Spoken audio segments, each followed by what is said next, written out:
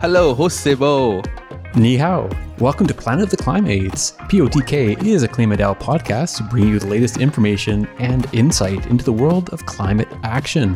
Klima is a blockchain protocol backed by carbon credits that gives people a chance to fight climate change as a collective. My name is Phaedrus, and I'll be your host on this adventure. I'm joined by my good friend and co-host Reikuman, who is on the ground in Singapore for our first ever live event recording session. Reiku, what do we have in store for our friends today? Today we are doing something very special for TOKEN2049 in Singapore, the largest Web3 event in Asia. Every year, pioneers and opinion leaders gather together to share their view on the global crypto ecosystem. And we are very fortunate to have the opportunity to interview leaders from top projects attending to explore their thoughts on the role Web3 will play in enabling climate action.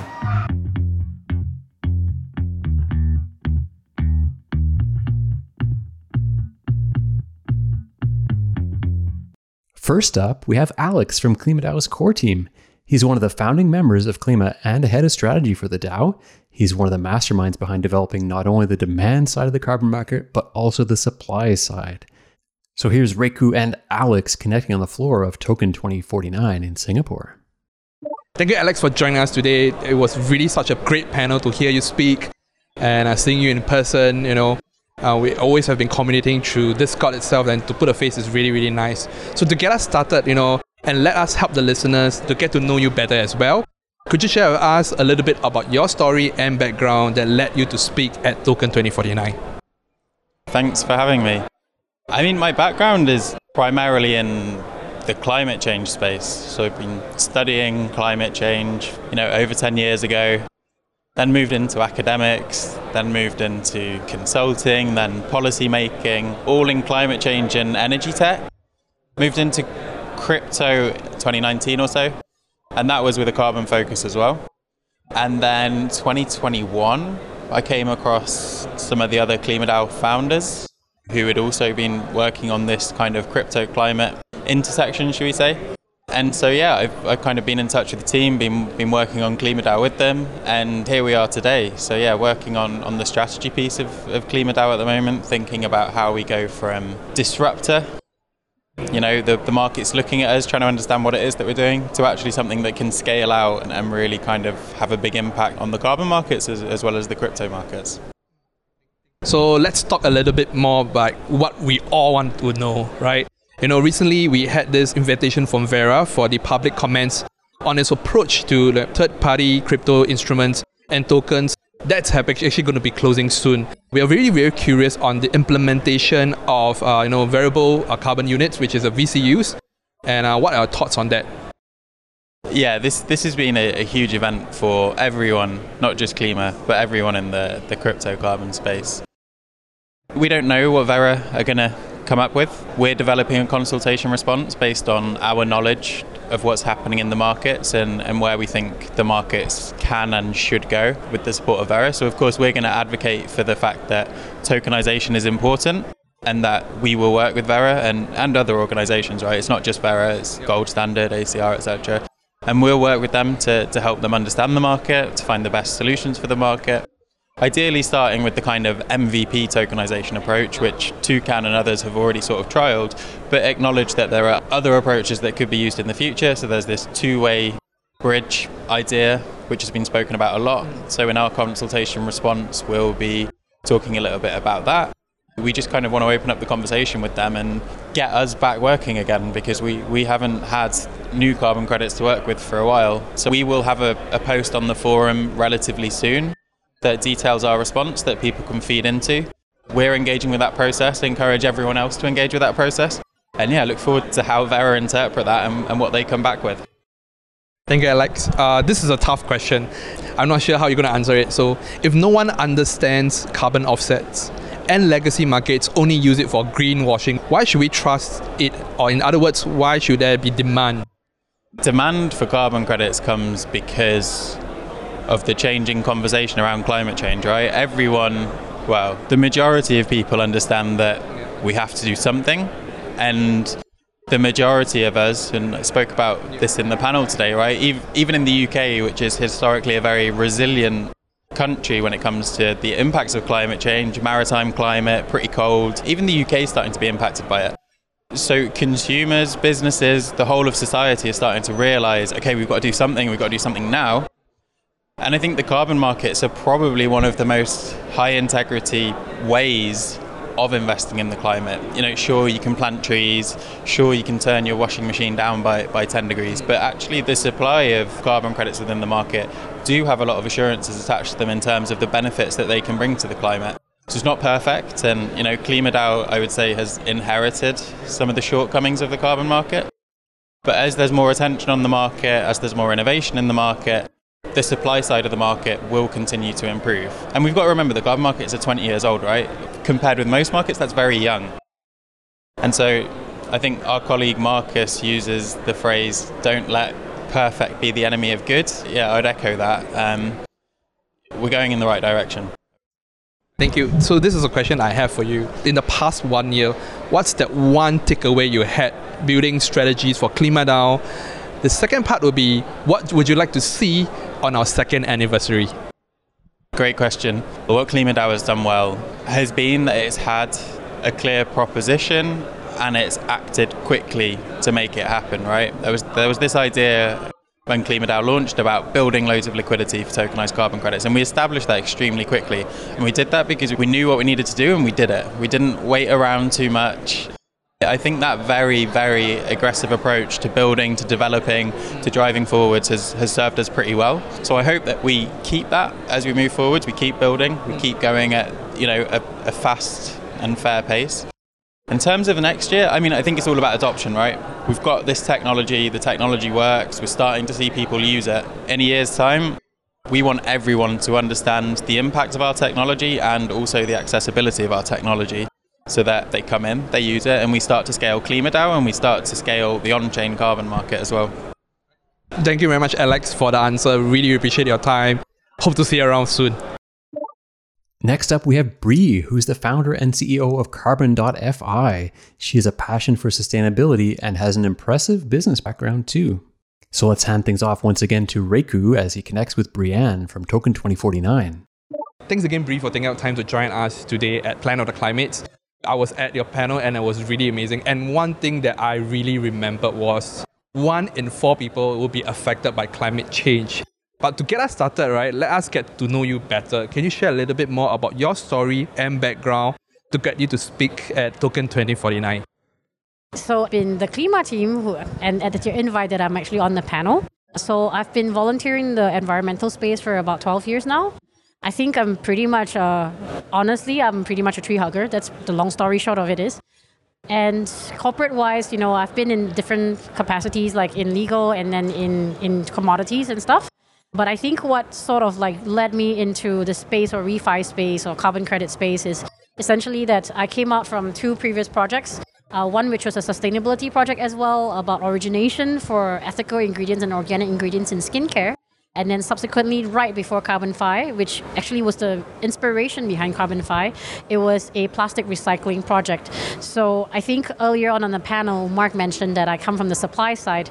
The main driving force for what is behind Carbon.fi is that for small to medium-sized projects, which are essential to scaling climate change fight, it's impossible almost to get them financing. There are a lot of reasons why, of course, but what we want to target is essentially the transparency trail and origination trail to actually attract liquidity and financing into the space.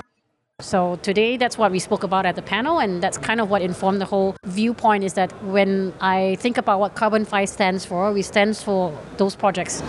We want to democratize access for them in sort of a marketplace function, match them to potentially the demand side, which also has difficulty accessing marketplaces for carbon credits.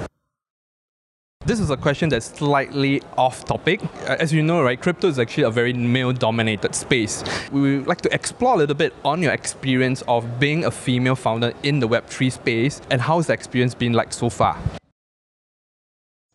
So I guess maybe it is definitely very male-dominated, but to be fair, I also came from 2 previous industries which were male-dominated, so it didn't make too much of a difference. Although it is, sometimes I wish that I didn't see the same patterns of behavior in the industry as I did with my 2 previous industries, but I also grew up with all boys, so that helps. It is a little bit challenging. I think also it requires a little bit of a different way of working than I would say a male founder would. I think I've been very, very privileged to be a female founder in a time where There's a lot of support in place. Everyone's very collaborative. And actually that echoes a lot of the culture in Web3, I think. And that's what made what I'm doing a little bit easier, is that there are people who are generally more contributive, more collaborative, more open to ideas. So I think that's mainly like my main perspective as a female founder. Thank you so much for sharing. This is the next question that we have. It's, what are your thoughts surrounding the narrative that NFTs and blockchain in general is bad for the environment? I think you covered a little bit earlier on during the panel, but I would like to hear your thoughts for our listeners. So, funny story. Obviously, I'm not a tech person. When we started this project, it was never about being crypto. It was never being about like NFTs. In fact, when we first got our pre-seed funding with our incubator Antler, NFTs had just started to take off in Asia. So it was more of like a logical process that led us to the technology. I think obviously we all know the crypto markets are not doing well, but from our perspective for our project, it's a really good time to build. We're actually building something real and more sustainable and long-term in itself. So yes, there is a lot of misunderstanding about blockchain, about crypto, about NFTs. But I think that now that there are more people entering the space, there is a lot more effort being made to understand the differences. And I think this will only increase with time. So I think that will fade off. One example I can give is like a year ago when I approached some ESG consultants, because they are one of our most important stakeholders in this space.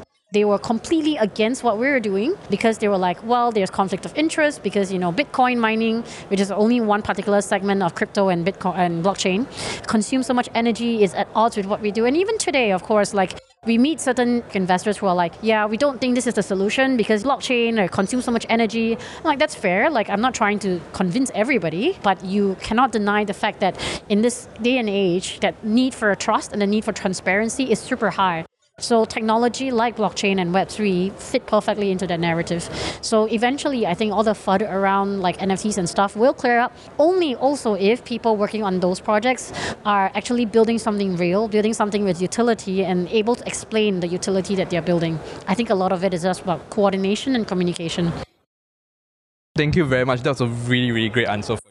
To wrap things up for the listeners here, what are the exciting opportunities that you see regards to like tokenized voluntary carbon market as well as regenerative finance in general? So this is a very good question. I think there are several elements. I think I'll list maybe two.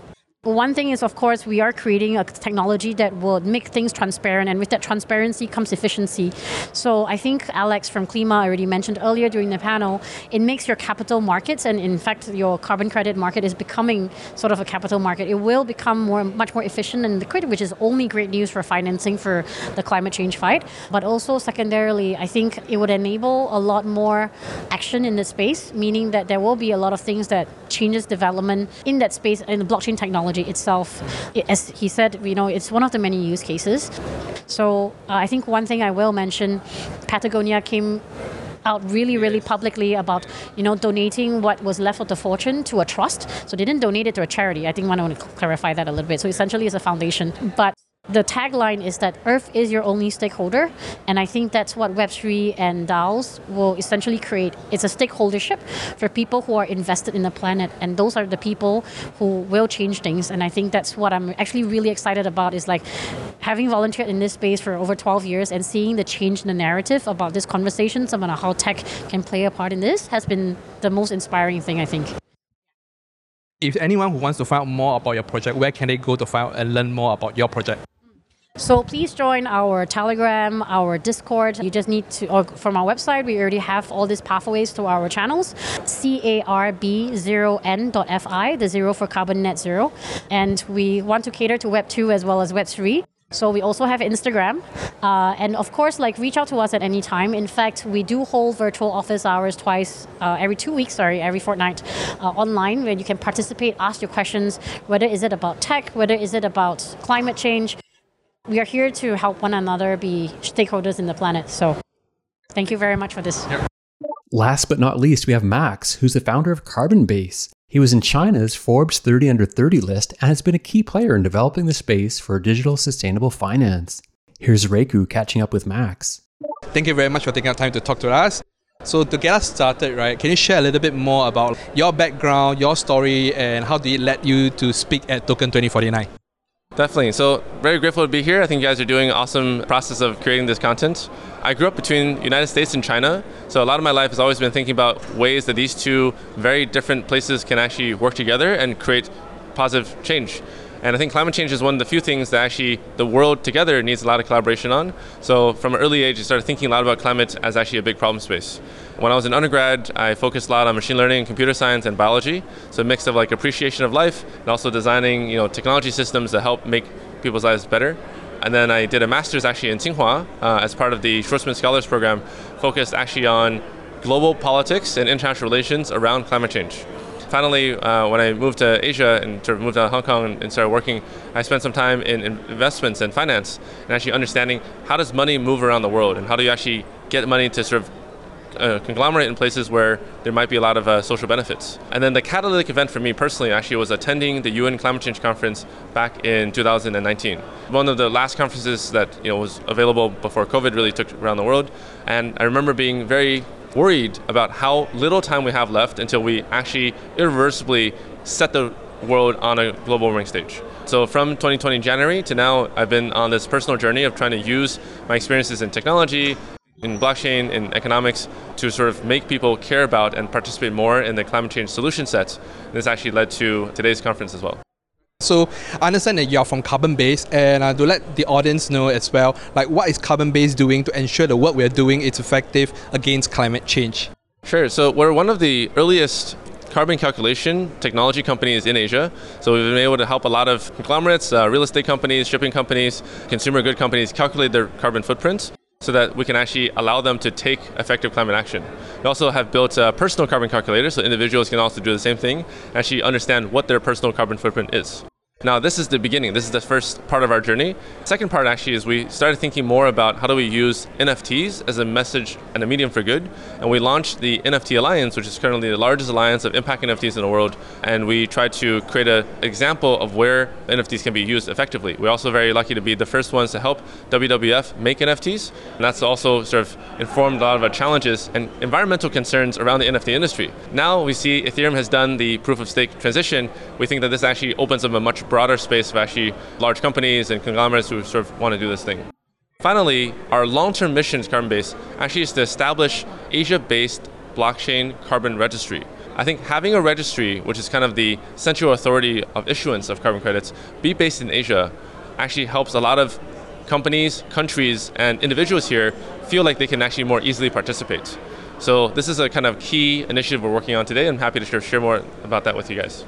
Definitely, thank you very much. I think this is something which is really important. And speaking about having an exchange itself, we have been having all these talks about shifting from off-chain to on-chain carbon credits itself. So the question I actually ask is, what's the issue with the current emission trading system?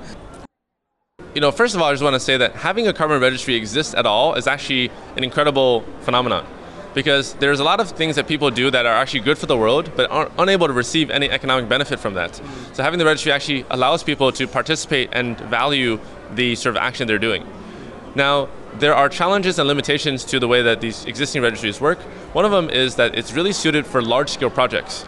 So if you have a big industrial base and a big sort of project undertaking, plus you also have the money, the financial means actually to register a project, then this system works for you today. But if you are smaller, especially in emerging markets where you don't have a lot of funding and you still want to do something positive, you actually are priced out of the ability to participate. So this actually has been one of the major, I think, challenges that we see right now. We hope that actually having a data-driven registry that uses a lot of digital tools natively will actually drive down the cost of per project registration so that more people under the long tail of participation can actually also make their own contribution to climate. The second thing is I think the existing registries don't easily fit into the digital consumer world we live in today. One of the most exciting trends for me actually is the metaverse, the ability actually for us to own and trade electronic goods that actually matter to us as much as actually the physical goods we have, the clothing or the cars and so on. So being able to embed our carbon registry with the exciting verticals like GameFi, of DeFi, and also of the NFT IP situation, this actually makes it much more relevant. So carbon, instead of becoming an afterthought, being something like people sort of worry about once in a year, actually being something that people can think about on a daily basis. I think that's really exciting as well. Thank you. You mentioned a lot about NFTs itself, right? So I would love to hear your thoughts about sustainable NFTs, because The reason why we're so curious about it, because I understand that you recently had a conversation on Twitter Spaces about this Vivian Tam's NFT fashion show. Yeah, so we've been very lucky actually to work with Vivian Tam over the last few months to create a metaverse fashion show. And we launched it in New York Fashion Week about 2 weeks ago. And the reception has been really positive, right? First of all, Vivian's an amazing, legendary designer. So the fact that she's actually taking a big step into this space to us is also an incredible honor, right? We sort of see her as being a thought leader of her own right. Second is she also has a very broad base of supporters, especially kind of powerful female executives and world leaders. So her people who like her designs actually can see the relevance of NFTs more in their lives than they were before. It's kind of a female representation in this NFT space. But the final thing is really around sustainability. So there's, to me, two parts of sustainability for NFTs. One of them is, are the NFTs themselves sustainable? Which means that every NFT that we make, either on proof of work or proof of stake, we need to account for this carbon footprint and actually make sure that the NFT itself is carbon neutral. We don't want the solution we're doing to actually be on the journey itself destroying whatever world we're trying to save. But the other part is actually having NFT represent a much more exciting part of ownership beyond just the physical, right? Because I think a lot of things we buy outside of our base consumption needs are around luxury. And what I mean by luxury is like it's really means of self-expression, right? You don't need to have 50 pairs of t-shirts. You don't need really just 5 to be able to live. But the other 45 represents your symbols, represents personality you want to express. So I think the digital realm of this actually is a much more low carbon way to continue having your expression of personality without having to make all this cotton and absorb all this water and actually have all these kind of farmland. And I think this idea of actually replacing or slowly migrating parts of our sort of expendable consumption into the digital world is going to dramatically reduce the total carbon footprint per person. And that's actually going to be a big sustainability transition. In fact, right nowadays, it's all about living minimalist. That's the lifestyle. You have example like Mark Zuckerberg also have 5 t-shirts of the same thing. This is I love that thought about being able to use the metaverse to express your personal identity in a lesser carbon emission way. It's really, really good. I have a last question for you. As you know, TOKEN2049, it's a yearly event. So what do you hope to see the refi space next year when you attend again? So one goal I have really is to have our registry be up and running by this time next year. So hopefully we'll be talking about not the concept of the registry, but actually the success, failure, and challenges of the registry itself. And second is, today, this event, actually, we're very lucky to put together the first climate panel of TOKEN2049. I think in the future, hopefully this expands to become like a whole vertical. Right, there's more companies and individuals working on the climate space inside this bigger crypto ecosystem so that more entrepreneurs feel energized and excited to work on this. Thank you very much. So for those who want to find out more about his project, where can listeners find out more about your project? You can find a lot of our writings on carbonbase.co, and also you can find me on Twitter. My Twitter handle is PERICARUS. And I just want to thank you guys as well for doing the great work of being able to create this conversation space and hopefully getting more people to look at refi as a cool part of the crypto ecosystem. Yep.